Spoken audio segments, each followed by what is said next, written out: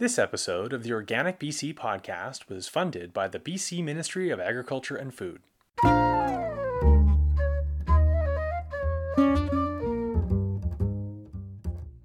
Hello, this is the Organic BC podcast, and I'm Jordan Marr.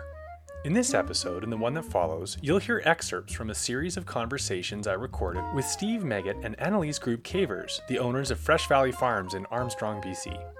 Fresh Valley Farms is a certified organic livestock operation that sells grass-fed beef and pastured pork, poultry, and eggs directly to household customers in the Okanagan Valley region. I wanted to talk to Annelise and Steve because of their dedication to a number of practices that are foundational to organic production. Low inputs, rotational grazing, cover cropping. All of these have been identified as practices that more farms will be encouraged to adopt as we try and build a more sustainable food system that contributes less to climate change while making farms more resilient against increasingly unpredictable and extreme weather. This episode will get a summary of the operation and the values that drive Annelise and Steve's decision making. From there, Steve will talk about the pasture management in the operation, and Annelise will describe their approach to marketing their meat. In the next episode, we'll learn about cover cropping practices at Fresh Valley Farms, some of the vital tools and equipment in their operation, and Steve and Annelise's thoughts on the arrival of the word regenerative in conversations about sustainable agriculture. One more note. For these two episodes, I've included excerpts from 3 interviews, one with Steve, one with Annelise, and one with Steve and Annelise together. The recording environment was different for each of these, and you'll notice that as we go back and forth among the interviews. That's it for now. I'll talk to you in a bit. Steve Meggitt, Annelise Group Cavers. Thanks a lot for joining us on the Organic BC podcast. Yeah, Glad to be here. I thought I'd ask you to just summarize the farm, what it does, what it focuses on. Yeah, so Fresh Valley Farms, I started it about 10 years ago by myself. I wasn't with Annelise at the time, and I just started raising meat animals. I wasn't certified organic. I started with chickens. We had beef on the farm. I got 1 sow, so I had a little bit of pork to sell to start with. And I just started direct marketing, and right off the bat, I decided to start kind of a CSA, like a modified CSA box program for meat that we'd run year round. And that was pretty early on because I didn't really like doing marketing. I wanted to figure a way to do it better than farmers markets. So we started that pretty early. We call it the Homesteader Box program, and it's been running for, I'm gonna say 7 years now. Annelise might correct me on that. We operate on 2 quarter sections. One of them has been in Steve's family for 100 years this year. It's the Farm Centennial. We produce nutrient-rich protein and distribute it throughout the North and Central Okanagan and beyond. People come up from South Okanagan, from Revelstoke. We have about 2,000 customers at this point who order sporadically, and we're delivering maybe 300 orders a month, give or take, depending on the time of year. So we have a small cow-calf. We're kind of transitioning away from cow-calf production. The goal is to finish out about 40 or 50 a year, going up to about 100. Historically, we've done kind of between 100 and 120 hogs a year, as well as our 2,000 permitted chickens, because we're a non-quota producer, and up to 300 turkeys. We've only done that for the past 4 years. And then this is the first year that we've also sold lamb from Grassy Gnome. So we haven't been producing it ourselves, but we just started selling grass-fed lamb. I'd like to get into just your own values around farming, right? And so why did this almost from the outset become an organic operation focused on livestock that were integrated on pasture? Well, my dad's history of growing grain on the farm, he only ever grew grain organically because, there's really no point in growing grain on a tiny piece of land conventionally, like in selling it for $200 a ton or $100 a ton it would have been back then. So he needed to get the premium. So he was not really, I wouldn't say he identified as an organic farmer, but it just made sense. And just the holistic systems of organic farming made more sense than the chemical systems of organic farming, I think, to all of us. Yeah, I mean, I guess it just comes down to the way you think, right? Like I was all questioning the conventional systems of everything always. So when I started farming, I mean, it's just kind of made a lot more sense to me to do things in a more with a longer term approach to productivity, I guess, like and trying to work within natural systems. That's always just appealed to me, I think. So can you take a shot at describing that long-term approach and the long-term goal? Like if you think about the farm running like as beautifully as you can make it run, what does that look like? Can you just summarize how all the practices fit together and the philosophy behind it? I guess to me, the philosophy is that using fossil fuels to run our current society is absolutely foolish. I think we have enough energy from the sun to operate, and I think that I would like to demonstrate that we can do it on our little plot of land by farming within our current energy supply from the sun. I just think we need to get off the whole oil train, and we need to move to, I guess, I don't like the term sustainable because I think it's been overused and doesn't mean a lot now, but it actually on a sustainable energy course as a civilization. So I think to me, the goal is to produce food without a lot of inputs, pretty much. End of story. Right? Okay, so then could you give some examples? Take us onto your farm. What are you doing on your farm to get to where that goes? Well, for starters, we don't use nitrogen fertilizer. I mean, that's the basis of organic farming to me, is that we need to do it without synthetic nitrogen. And I would like to do that with nitrogen or inputs that we produce using animal agriculture, because I think that's part of a closed loop system, like where, grass is incredible at collecting energy from the sun. It's what it does. It's what it's, nature has designed it to do. It's a big solar panel, right? So grass doesn't live out its true life cycle on its own. It needs to be cut, or it needs to be eaten, or it needs to be stomped to function as a grass.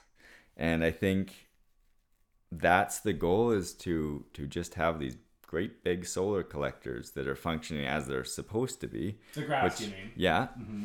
Which requires some kind of animal, some kind of megafauna. So that's the goal, is just to look at how these ecosystems work naturally. And we live in BC, like a natural ecosystem in BC is treed, but this is what we've got. So we're going to plant grass on it and other plants that function similar to grass, or alfalfas and such. And we're going to use animals to make it grow the way it's supposed to, and build soil, because that's what it did for the last few millennia or whatever on this continent. And I want to do more of that. So I think animals are necessary. Okay, and I want to be clear at this point that in the context of Fresh Valley Farms and raising beef cattle, we're not talking about range. You don't have rangeland on what we might call natural grassland ecosystems. This is all a managed farm environment on what everyone would look at and see as a farm field, right? As pasture and croplands.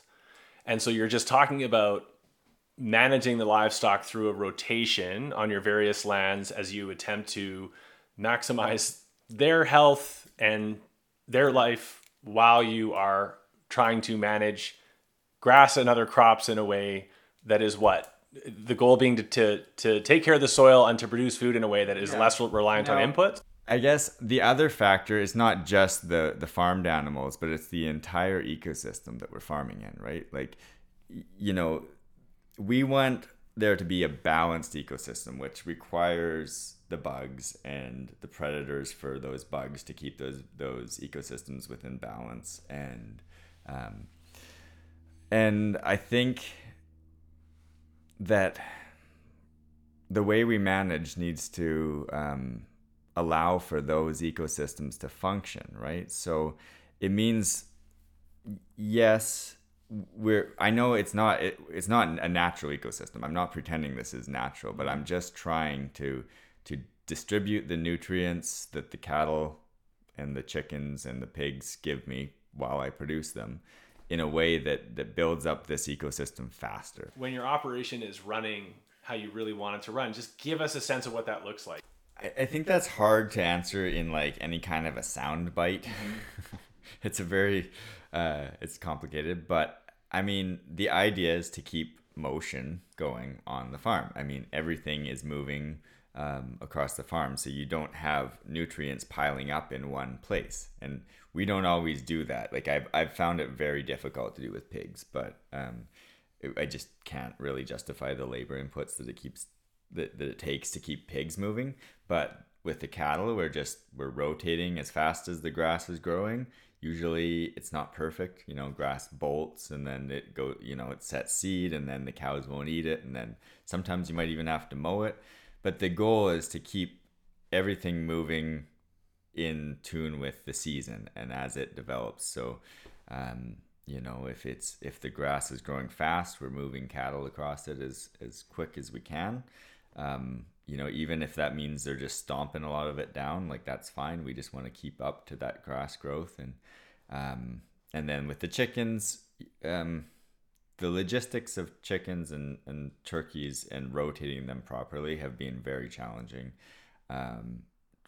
to make that a net gain to the pasture. Between moving nutrients around the farmed field and moving the cattle across everything, including some of the forests and whatnot, that's really the main goal. And we just want to keep that up and as like it looks good on paper, but as you get busy and as disasters pop up, as they always do now, you get behind and it's hard to keep up. But Annelise, what about, I want to talk a little bit about your values. We can take this in many different directions, but I'm just wondering like what your motivations are for farming, what your values around farming are, and what your philosophy is. You can start anywhere you want. I mean, in terms of, like I already talked about, I guess I mentioned morality in one way, but in terms of having a job in society that you can feel good about, I feel like food production is one of the most sort of honorable careers that a person can choose. You're nourishing your community, you're strengthening food systems. All of these things are important. And at the same time, you're a steward of whatever land that you're farming and that your livestock are in or your crops are on. And it's exciting. You're always learning. Things are always changing. There are new challenges. I have found that really difficult in terms of level of stress and anxiety in the past few years. But it's never boring, and it's always, you can take pride in what you're doing if you're doing a good job and if you have a positive enough outlook that you can kind of look past some of those challenges or look at potential solutions or how you could do things differently in the coming seasons, how you can make positive changes. I don't know. I think I forgot the question. No, you answered part of it. I also want to know just like whether being raising animals organically on pasture is somewhat incidental, or if it's important to you personally in terms of your farming values. Yeah, I would say it is very important. I think especially now, like in conversations where regenerative agriculture is kind of at the forefront of a lot of conversations. And I think that the biggest gap in terms of production models or in terms of management styles is between industrial animal agriculture and organic regenerative animal agriculture. It's where you can where we can take the biggest positive step, I think, away from the status quo or the mainstream way of doing things. Like the biggest gulf between two systems. Like if you compare that to how I'd be producing my salad greens and a much larger, call it industrial or very, very large farm would be doing them. Yeah, or like strawberries would be a good example. Yeah. So I think that has become a lot more important to me. In a lot of ways, I think I could have seen myself participating in lots of different agricultural systems. And this is the one that I've developed with my partner in life and business. Okay. Yeah. All right. I am going to ask one more follow-up question then. So on your operation, what do you consider, in terms of production, on the production side, what's your greatest pride or achievement? What's working the best? Beef. Yeah. And that doesn't necessarily reflect in the financials, unfortunately, and that's just reality. It's the passion project. It's the thing I can see doing more good for the land than bad, than detracting from it. So I think beef is always going to be the biggest success. I mean, it's a huge, every year is a big learning experience, and we learn stuff every year. And we're not doing it perfect by any means, but just seeing the way we can utilize grass growing without involving a tractor or without involving any inputs whatsoever, and we're making food that way, and the cow is doing the work and we're not doing the work, that's the win, right? Right. So see, I'm getting that's because your beef is 100% grass fed, with few exceptions, right? No exceptions. So I mean, when you describe your values and your goals at the outset, it essentially comes down to grass management, right? Yeah. So doesn't it stand to reason then that you already mentioned that there's been challenges with the pastured birds and the pastured pork. Both of those require a lot of grain. So is it fair to say that you find it less compelling, this notion of integrating these different livestock for the ecosystem values, than you do the reality of selling? I have to imagine that having more variety of meat, is that the main motivation to keep doing pork and poultry? Yes. If you're asking somebody to drive somewhere to pick up stuff from a central location, it's good for them to be able to get everything they need rather than having to go to two of those pickup locations. They don't always have the time for doing, running around picking up from random farmers in the parking lot. So I think that that model of being the one-stop shop has really served us well, and we're hesitant to give up any of the options because that sort of detracts from the whole business. No, it makes total sense. But so does that to say then, if you didn't have to also be thinking about running a business and you were really truly able to completely prioritize those ecosystem goals of low input livestock agriculture in that hypothetical situation, which doesn't exist, would you just do beef? Yeah. Probably. I would be looking at lamb right away if it weren't for the fact that we just don't really want to run guardian dogs where we are. I'm not really a dog trainer type person, so I don't believe I would have the ability to train one well enough to bite the neighbors. Not bite the neighbors, I should say. So we would be doing lamb. I think that's an incredible way to have beef or cows and lambs or sheep together. I think that would be the best, or in separate rotations likely, but so you'd love in a perfect world to run a ruminant operation, right? Yeah. Right. I believe in the power of the ruminant. Okay. And so let's create another hypothetical though. In a hypothetical where you are pretty satisfied with your ability to move your pigs and move your chickens in a way that you think is benefiting the pasture, are you still hung up on importing the grain? Is that an issue for you in terms of your values? No, it's not. And I that's what I like about the organics label or the organic certification, is that I can trust most of the time that grain is coming from a reasonably good operation. I think it could be improved, of course, and I really don't like the fact that a lot of the soy ends up coming from overseas. But our individual situation right now with Pete's Feeds in Armstrong or Spalmachine right across the valley from us, I think it's fantastic. I really, I'll raise more meat because he's there, right?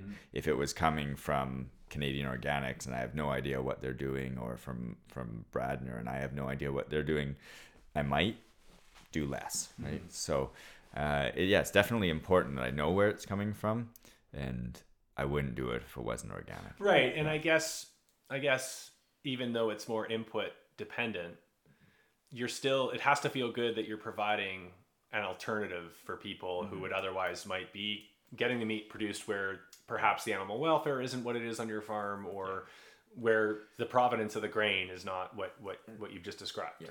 And I think that's a lot of the organics work we want to do in the future, or working with Organic BC and other organic movements, is that we want people to recognize the value of that. And right now they don't even have that option in most grocery stores. Like, there is no organic option for pork anywhere. So part of the motivation to do it is just to give them that option. I don't really want to be doing it, but I think it's important that they look at, if they're going to buy everything organic and then choose to buy conventional pork, well, the impact of that actually outweighs the impact of all of the vegetables that you're buying organically in terms of the footprint on the land, right? And I don't know if I have to go into the detail of why that is for this audience, but I think you all understand that it takes a lot of land to produce a little bit of grain, and a pig eats, like, in terms of dry matter to wet matter pork, it eats 4 times the dry matter to produce 1 times the wet matter of pork, right? So that's a big impact, and I think people need to be more aware of that. Right. I wanted to ask you about pasture management, and I'm going to let you start by just taking that in any direction you want to go. Okay. Like, so can you give us a sense of your approach to management of pasture and land on your farm? Yeah. So being on, there's not a lot of prime agricultural land in our area. We're in a pretty dense pocket of it as far as BC goes, but it's still pretty marginal land that we're on. So we need to crop it. So all of that premium land we have to be able to cut when we have to cut it. So I don't put up like cells. You'll see a lot of rangeland and such, or really marginal pasture land. They're going to put up cells that are permanent fences. Kind of, they might be electric or they might not, but they're going to be a square or whatever with gates. And then you open a gate and the cows go in, and then you open the next gate and the cows move over, and that would be how a lot of rotations go. But because we have to crop everything that is flat agricultural land, we set it up in a way that's just got perimeter fencing on like the biggest patch that we can, and then we use now we use the tumble wheel to fence off strips of that, and then we'll do a lead fence where the cattle are getting their fresh grass, and then we'll have a back fence to keep them from taking the second bite. As soon as grass starts to regrow, the cows shouldn't get a second bite of that plant because it's not good for the grass. It's not good for the grass. Yeah. And that's so that's the basis of that, is just to keep them eating fresh grass, and then fencing them off of the new growth. And that's all we do. And we just, the more gates you have in those perimeter fences, like for us, that's what makes a better system, is to have more gates so that they're not walking over the same spot repeatedly. So if you have a gate every like 100 feet on that perimeter fence on one side, then you can really keep them off every bit of it, right? You don't have to leave an access way on your prime land. Right. Okay. Yeah. I need you to clarify something for me. You said you have relatively marginal land, so you have to crop. Can you expand on that? Yeah. So sorry. I mean, we have to crop because 2 reasons. This is Canada, and we have to feed cows in the wintertime. So where's that going to come from? And there's a world where maybe we buy all of our hay someday, but right now we have to make some of it. And we always get a flush of growth in the spring that we're never going to be able to match with our stocking density. So we have to have some way of dealing with that bolt of spring growth, or else the cows wouldn't get anything off that pasture for the rest of the year, really. So we have to be able to crop that. But furthermore, we have to be able to crop because we're in the Okanagan, where it doesn't stay frozen all winter, right? So we if we were to do something like try to swath graze or stockpile forage, it would be mushy, gross stuff that gets like pushed down against the ground and then rots for the season, right? Yeah. So we have to be able to feed hay here, unfortunately. Okay. And is that, I mean, when we talk about pasture management with your cows, is that all there is to it? So can you... No, I mean, there's never all there is to it. Water, you need to keep water close by. The closer it is, the better. So the more water points we put on the farm, the better. And I guess like I really, and one of my favorite podcasts I listened to recently was with Fred Provenza, who does a lot of stuff on ruminant nutrition, and it made me like, I've always had this kind of gut feeling that if a cow can access the forest and the pasture at the same time, they're going to be healthier because they can just figure out where they need to be. Yeah, and they can, I mean, there's lots of reasons. They can get into the shade, they just seem happier generally, but they can also browse and balance their diet. So if you have like, we try to diversify our pastures, but sometimes it's just orchard grass or whatever. Like they have one grass. I mean, that's not going to be enough to balance their diet. Mm-hmm. So having with our system, the goal, I guess, would be to have like a large rotation on everything that's not cropland, like maybe on 100 acres of forested kind of pasturey land. We're going to divide that into 4 quadrants or something. Mm-hmm. And then we can have them have a big rotation on that section, and then the little rotations or strip grazing on everything that's being cropped and pastured. So sorry, and would those two be happening simultaneously? Yeah. So you here you've just got a large pasture, like just pasture. Yeah. Right. You've got those in little mini blocks, yeah. Right? Many. Yeah. But somehow built in a way that they can still go and access a quadrant, like one quarter of some more forested pasture land. Yeah, and we're gonna be also, like, I just got a no-till, a little tiny 6-foot no-till drill this year, so we're gonna be trying to improve all of that land, whether it's cropland or not cropland. If I can get a drill on it, I'm gonna be trying to get as many species as possible growing on those spots. So, in the more diversity and the more growth that I'm getting on somewhere, I might decide that that's going to have a paddock or something that I can fence off so that I can control the growth on that. But then a lot of the forested area, they're going to have like longer access to, just because that's just the way we're doing it now. And I think it's good for the cattle. I don't know if it's good for the overall ecosystem. I don't know, if that's going to be detrimental, but this is all just like learning experience. Like, I don't think the cows aren't spending a lot of the time up in the forest where there's no grass, but they do go up there and they browse on things. And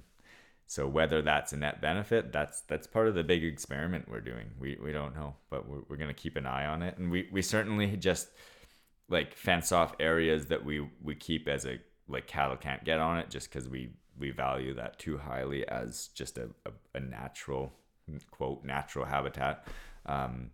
Probably third cut forest, but it seemed fairly natural, and we really value that. So we try to keep the cattle off of it, and we keep them out of certain sections of the creek where we don't want them to impact that. But yeah.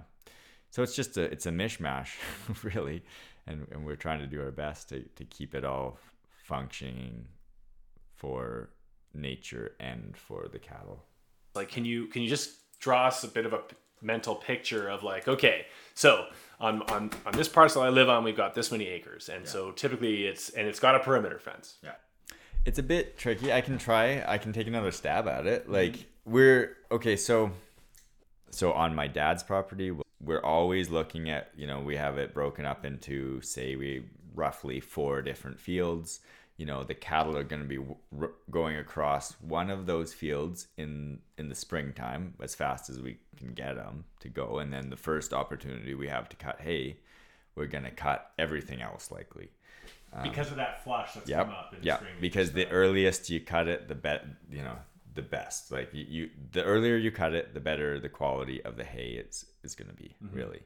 And we actually do some silage bales. I've got an automated wrapper I really like using. I'm not big on the plastic use, but I do see a lot of value in using that plastic. So we're doing it now. And it's amazing. Like, you can take a first cut crop that is almost bedding and cut that, and put it up as fairly wet silage bales, and the cattle still like it. And as hay, that same crop they eat, maybe right now, this is a good example. This year they're eating about 50% of those bales, if that. The rest they just pull it out or whatever. We just have to fork it through the feeder because they're just not touching it. So yeah, so it's been amazing being able to make silage. But anyhow, off topic. So that's the first portion of the year, and then we're doing the same thing at the other parcel and the rent and the new leased property.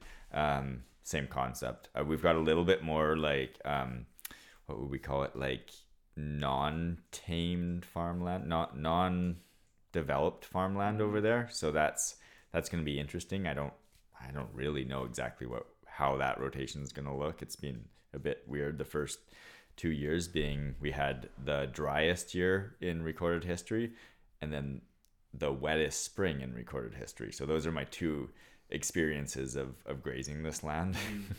So it'll be interesting to see if we ever get a normal season, what that would look like. But yeah, it's the same variation of that. We're grazing something and then we cut everything. And then the next, and then the cattle are just in rotation for the rest of that season. So then quite often I'll have like the cattle halfway across a big field, and then I'm going to say, okay, I got to cut this field. So we're going to stop grazing that field and I'm going to cut the rest of it. And then move them on to somewhere else. So, and it's just more of that throughout the season until the fall. And usually in the fall, we would like to make silage, but if it doesn't rain all summer, then we don't actually have enough left over to make any silage in the fall. So we usually just end up grazing off every last bit of it. And to hell with this whole idea that grazing alfalfa too late in the season will set it back. We just do it, and it's been fine, honestly. Like, we're not looking for straight alfalfa stands. So what generally happens is the alfalfa population will go down a little bit, but if we seed alfalfa at a high enough rate to begin with, it's not really a big deal. Right. So yeah. Okay. Briefly, can you talk about, let's just focus on the broiler chickens, because I know that you've got them on pasture in the main season. Let's pretend next season is not one where there's avian influenza concerns that might change your approach. How are they integrated? Would you call it integrated with the cattle, or is it are they in their own rotation? No, they're in their own rotation. It's really hard to keep them moving anywhere near as fast as the cattle. Like, the cattle might go over a pasture 4 times in a season, right? And the chickens, they only ever go over one spot once in a season, and it's more like once in a decade. Yeah. The way we do it now. I would love to rotate them more, and that's actually an interesting point, is that we've applied for funding. I doubt we'll get it, but we might get it, for one of these Rova barns built by UKKO, however you say that, Robotics, which is a Canadian company that's building a robotic pasture housing. I don't know. It's $40,000 for the one we want, and it's not, and we'd need 2 of those. Oh. So it's an interesting technology, but just like electric tractors right now, it's in its infancy, and I don't know if we're quite ready to be the early adopters on that. And so would this barn be just always moving extremely slowly? Yes. So it's all 4 corners of this, I think 30 by 30 barn or something like that, are robotic wheels that turn and drive. And then you have solar panels on the roof, and that's all it needs to move it. So that would be solving 2 main problems. One is that we're always driving a tractor over the field, which is not good. Yeah. Right. Delivering the feed and moving the tent, we're driving tractors around the field, and I don't like that. I don't like the compaction, and it's not Good for the grass. Yeah. Yeah. So that would solve that problem, but also just the covering more ground efficiently, and knowing that we've because it's like I say, it's a once in a decade rotation.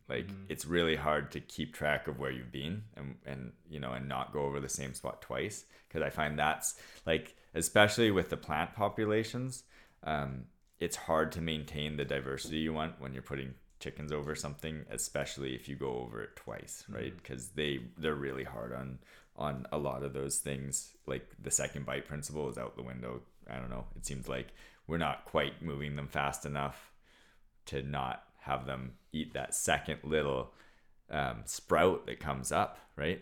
You think you cut an alfalfa plant, and the next growth is all these little shoots that come off, and a chicken's really good at getting right in there and getting every single one of those last little leaves. Okay, well, Steve, look, I'm not a livestock farmer, so this might be a naive question, but I really want to ask it though. I mean, if we think of if I have it roughly right, someone like Joel Salatin is a really big promoter of move the birds with the livestock. They're meant to be integrated, but you're suggesting that's really hard to do. Yeah, logistically, I don't think I know anybody who does that. Other than Joel Salatin? I don't think he has the eggmobile things. That's where you're talking about following cattle. The idea that they're eating all the grubs in the pats or something. But honestly, I'm not a big follower, and I don't know if that's really the way to go, because I mean, we want the bugs in the pats. That's part of the ecosystem service that those do, is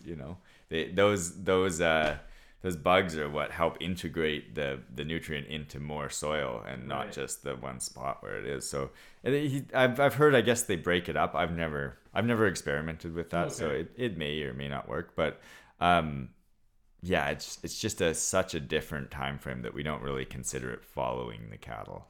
Right. Yeah. Cool. Okay. So Annelise, I want to spend a good part of our time together talking about marketing, because that is your main focus and you're very good at it. And it's really the way you and Steve have built your business around your marketing has been really crucial, I think, to your success, arguably. To summarize, the vast majority of what you sell is frozen. And is it fair to say, other than the whole chickens, which are very popular, and the whole turkeys, the vast majority of what you sell are cuts of frozen beef, pork, and chicken? Yeah, absolutely. Yeah, we have sold only a few halves of animals in the past years, and typically they've been grinder cows, which we had a few more of than we were able to sell by the cut. But yeah, everything we sell by the cut. Custom orders, people place kind of an order a month. They're filling their freezer with a variety of things, with pork, chicken, and beef. Okay, so maybe now right now I can ask you then, can you summarize your philosophy or approach to marketing meat? So I would say we have always said to people, eat a moderate amount of better meat.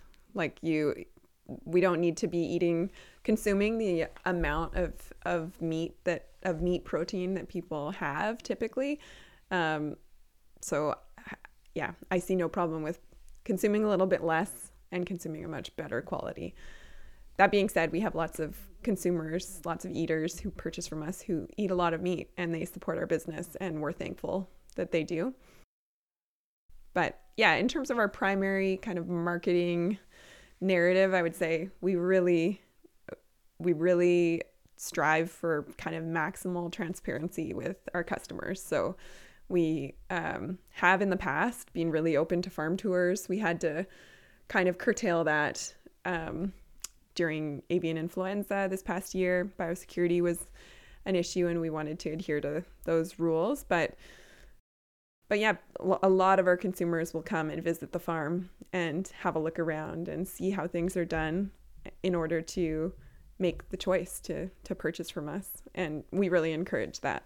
And we do kind of encourage or support that level of transparency through our newsletters and the amount of detail that we provide, and through social media as well. Although I would say the reach of social media, it's definitely not all of our customers who are kind of following us or paying attention. We also have always kind of valued or seen a strength in the diversity of products that we offer to customers and the fact that we offer them year round. So we try and have pork, chicken, and beef available all year. And yeah, we've offered homesteader boxes, so kind of a CSA style subscription program that has been really popular in the past. Now it only makes up a portion of our sales. More sales are going to just custom orders, so people ordering whatever they want. But yeah, I think a lot of farms struggle with maybe storage space. A lot of livestock farms. So they may be only working out of chest freezers. So as soon as they have a whole bunch of meat come in from a butcher or a slaughterhouse, they have to sell it as fast as possible. We have quite a bit of freezer space, and so we try to have the diversity that people can shop with us all year round, that it's not exclusively people who have a large chest freezer where they can store all of their own meat. Mm-hmm. And we also understand that while I love to encourage people to eat seasonally, and our consumers are fairly flexible, there are people who still just want to order chicken.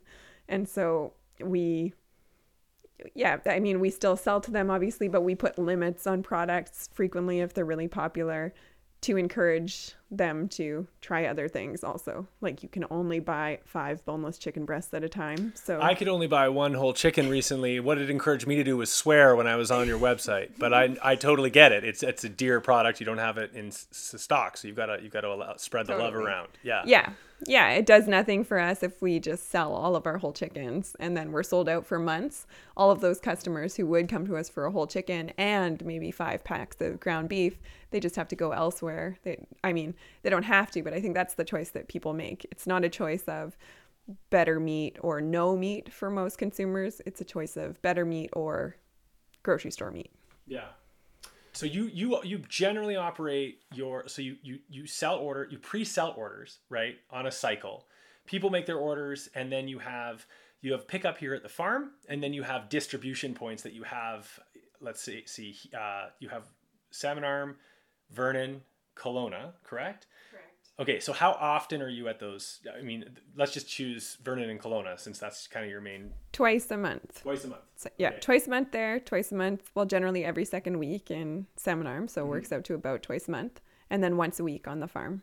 Okay, and no farmers markets currently, right? Well, the Salmon Arm pickup is technically a farmers market. It's the all organic farmers market. Mm-hmm. Yeah, but it's a shorter farmers market. So we find it more tolerable. And then, so just like in a nutshell, how does it work? Like, I am a customer, so tell me how I behave, like how it works with me as a customer. Right. So people can sign up and create an account on our website. We use an e-commerce site that is created directly for pasture-raised meats by a pasture-raised meat farm in the States. It's called Graze Cart, and we've been pretty happy with it. It's getting a little bit expensive per month, but it is still worth it, I think. So people create an account, and so far we haven't been doing any card payments. So it's just kind of basic information, phone number, address to create your customer account. And then you place an order and you choose your pickup location, and that's it. Then you get an order confirmation once you've hit confirm on your order, and you get an order packed email once we've packed your order the day before delivery. Mm-hmm. And then generally people will pay us by e-transfer, which we found it's been good enough. There's some issues with that, or by cash or check at pickup. And it's a pretty good system. It runs pretty smoothly overall. It runs smoothly, and I find it really legible for customers. We don't get a lot of people saying that they're unable to navigate it. There's the rare customer who just is likely older, doesn't like to purchase things online, and then we accommodate that, and we'll take orders over the phone, but we try and do that less and less. We try and streamline things into our systems, and we've become better at kind of valuing our time and seeing what we're able to do, where to create boundaries between business and inconvenience, I guess. Or what about, so to my knowledge, you don't take credit card, and I'm wondering if you've ever felt like you should be in terms of like increasing sales? Like, have you ever felt the desire to consider it? Really, no. Like the only times we've ever felt that is just because it would eliminate a little bit of work, probably in terms of reconciling invoices. Every once in a while, someone pays us before their order is actually packed. So then they either over or underpay us, which prompts an extra email from us to them saying, please don't e-transfer before you've gotten your order packed email. But other than that, like that inconvenience is pretty minor when you compare it with 3% of our total sales. And so and you feel that would matter to have to pay that extra 3% or tack on an extra 3% to your prices across the board? Yeah, either one of those. Like we have always had a hard time increasing our prices. We're getting better at it just because we've been asked several times by people who have sort of a better knowledge of business than us. Do you want your business to survive? Do your customers want your business to continue to exist? If so, then you have to increase your prices. Mm-hmm. So we have done that a couple of times in the past year, but still that extra 3% is it's substantial when you're talking about the volume of sales that we're doing each year. So yeah, we've considered it and we still haven't gone there. Also, like, I don't know how realistic or how true this is, but I have kind of security concerns. Like I like being able to tell people you can create an account. We're not saving any credit card information. I like not being responsible for people's credit card information. Yeah. So. Okay. So I want to kind of stay on prices for a second. So earlier when we were talking about values, you talked about feeling good about producing meat in the context of meat being compared to other food, like having the greatest gulf in terms of let me just stick with one aspect of that, environmental effects of how industrial meat is produced and how you're producing meat. You know, that feels good and important. What comes along with that is like the efficiency difference or the price difference. Like that big gulf implies a huge price difference. And at least for a lot of meats, especially when we talk about cuts, there is a huge price difference. And so I don't know where you want to take that or where we can take that. I just like, do you struggle, even though you know what it costs to produce, do you struggle with the fact that like your meat's expensive? It's not overpriced, I would argue, but it's expensive. Yeah, I have struggled with it more in the past. I think that when it was just Steve and I running this business, like this is the first year, 2022, this past year was really the first year that we had employees, kind of full-time employees or employees in any context on the farm. I really felt like in the past when it was just us working that we didn't deserve to increase our prices, that we were doing fine. We were living extremely frugally and just kind of scraping by. And anytime we had an unforeseen cost, it was really kind of agonizing for me. Anyways, I'm like a bit more of a number cruncher and it would really stress me out. We didn't really have a contingency fund, but now we have employees and I value those employees and I want them to have a good quality of life and I want to retain those employees. I want to have a good relationship with them. So I want to pay them a living wage. And in order to pay them a living wage, I have to be willing to charge what our meat is worth to customers. That is the only way that is possible. So no, I don't think that I don't worry about our meat being expensive anymore because I want to be able to offer pay increases to these employees. I think that a lot of our consumers see the value in those living wages being paid, as well as the, less environmental externalities than the industrial food system, which is another thing that we offer and, strive to improve always. And yet you must feel the price ceiling at least a little bit. I was going to make a joke about that we farmers often gaslight ourselves about like feeling guilty about our prices, even though we simultaneously know we're not making very much. But I suggest that you must feel a bit of pressure because I've talked to you just privately about the living you make. And I at the same time that you say you're feeling comfortable with having the prices to pay your employees, I have to imagine you would love another 5% over top of everything you're charging right now, and you would still feel like you're not, you're not fully compensated the way that you'd like to be. I mean, yeah, fully compensated is so, I find it really difficult to tease out for myself what that means. Like if I compare it to any other career, yeah, of course, we're not fully compensated for the work that we do, or even kind of the caliber of work that we do. I write a lot of grants on the farm. We get a lot of grant income. If I were writing grants for a business that wasn't a farm, I would be earning a lot more money. But yeah, you're right. I do find it really difficult to determine what a fair price is, and kind of in reverse, I find it difficult to decide what a fair amount of money is for us to make.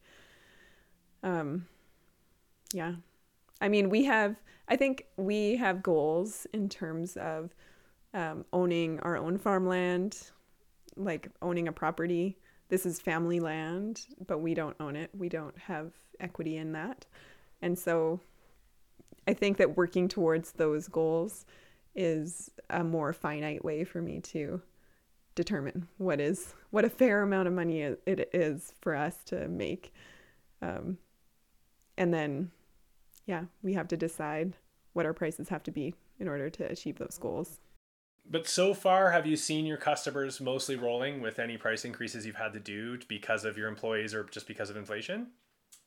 Yes, we have made some changes to our box program. Like we were offering a really kind of a generous discount on the box program to keep people purchasing month to month, and we decided that wasn't feasible, like it wasn't tenable for us anymore. And so we did decrease that, and we did see some people unsubscribe from that program, but we still have a long waiting list for that program. So yeah, generally. Plus the a la carte ordering is going quite well, right? The people who don't subscribe, they just make purchases. Yeah, I mean, it's made up. It's increased to the point where we felt that was possible to potentially even reformat the subscription program. So that's a thought going forward. But yeah, generally I have felt like people have kind of rolled with it. And I think our customers are generally more privileged, have higher incomes, but that's not all of them. And the ones who are not in that category, they just really value our food over other food. So they're making that choice to purchase really good meat, even if they're not purchasing very much of it. Right.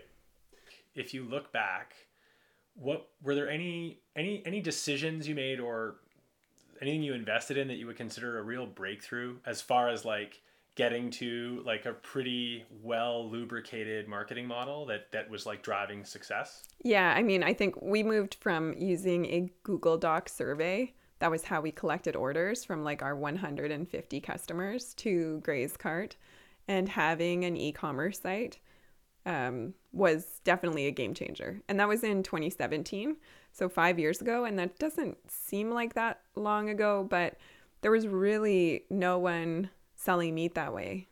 If you wanted farm-raised meat, you had to go to a farmer's market. And if you lived in Vernon, the only farmer's markets are midweek during the day. So a lot of people can't get there ever. So yeah, I think that was our biggest breakthrough. And now there's quite a few other farms who are doing that, even locally. But I don't see, I see the user friendliness of our site as a really big asset. Okay, well, I want to say too that when I finally switched to paying for a marketing, like a marketing software, it was a game changer for me. Really quick, like roughly what does it cost a month for your system? So we are just being kicked off of our legacy plan that we like held onto with claws for several years. And so I think it's going to be costing $150 US a month. Okay, so it's not. Yeah, that's a substantial cost. But like you said, this and was up the until breakthrough. now, it's been $64 Oh, okay, so it's a big month jump, US. too. It's a big jump, yeah. And then in addition to that, actually, I guess in terms of the last couple years, the biggest thing that we've done is move to a better, like a paid newsletter management software, or software, I guess, just server service. I don't know. Anyways, so we've used Drip. It's getdrip.com, I think, is the website. And it integrates with our website. And that's just been pretty incredible. And that's another $39 US per month. But up until that point, I wasn't using emails for marketing. You could sign up to get our newsletter and maybe not hear from me for like 20 months. So wait, are you about to say that paying for it has one side benefit is that it forces you to use it because you know you're paying for it?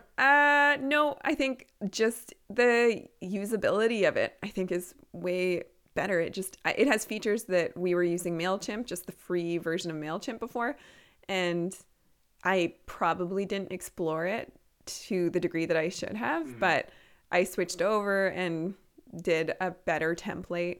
And also it just has kind of email reminders and there's just features. It's the fact that it's integrated with our website is really important. You can see the performance of emails. You can see kind of click through and those integrations, those analytics that we didn't have in the past. Yeah. So I don't know, like we're ahead of we're at the front of the bell curve, but we're still farmers. So it's like all of this is just old news to anyone in the e-commerce world. And like not having your website integrated with Google Analytics is just like a crazy thing. But we just didn't care or need to.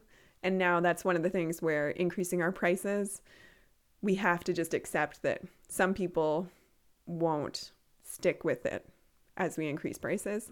And so we need to find people who are willing to support those prices.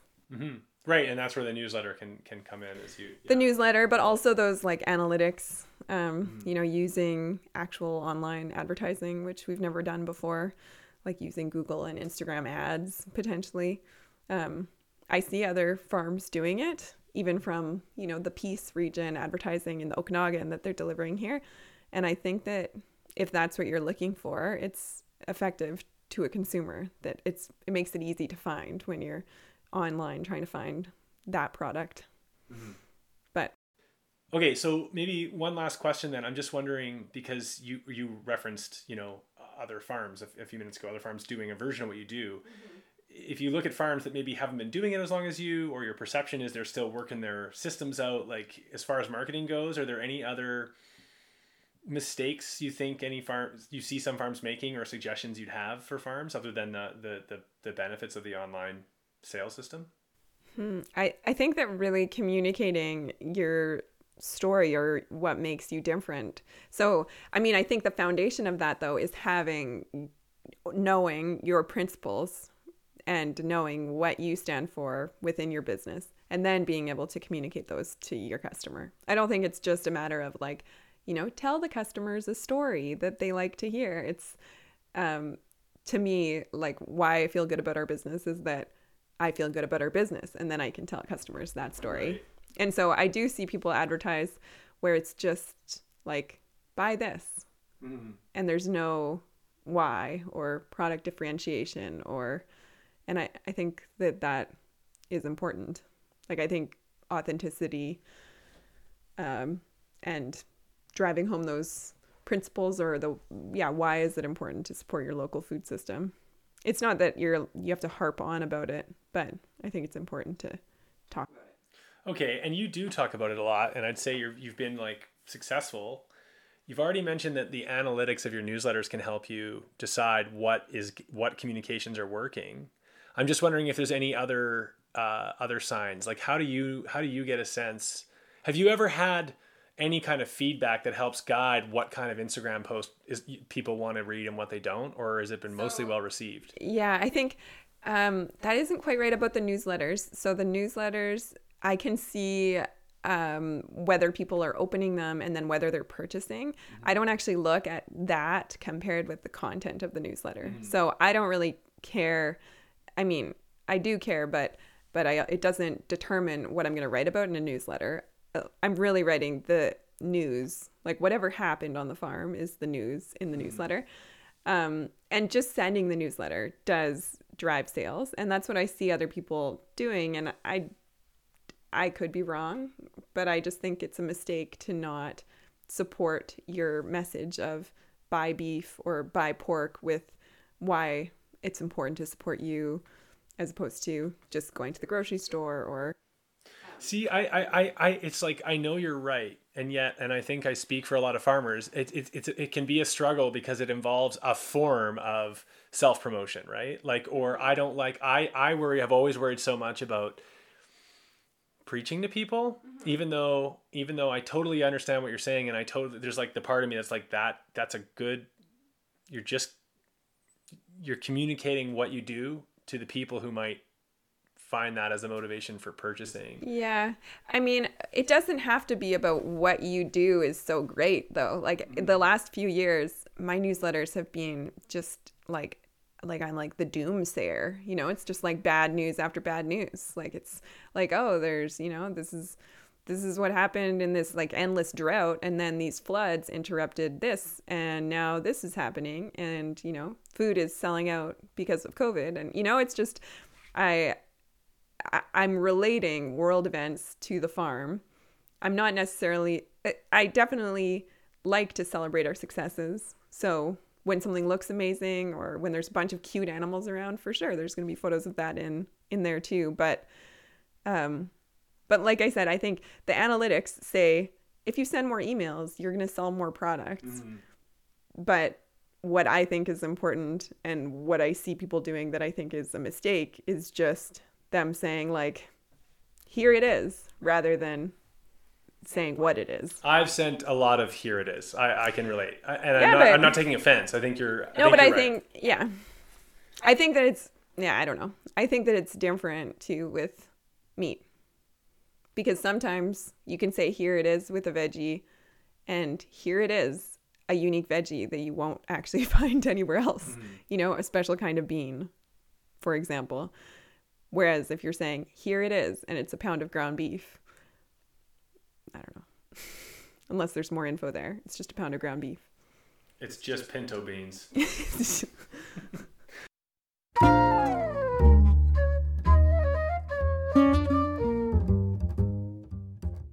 All right. So that's it for part 1 of my conversations with Annelise and Steve from Fresh Valley Farms.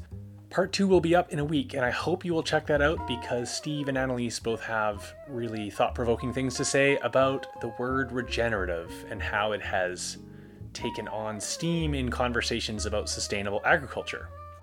Okay, that's it. I'd like to acknowledge the BC Ministry of Agriculture and Food for their funding of this episode, and I want to thank Matt Eckel for providing all of the music that you hear in these episodes. Okay, time to say goodbye. Goodbye.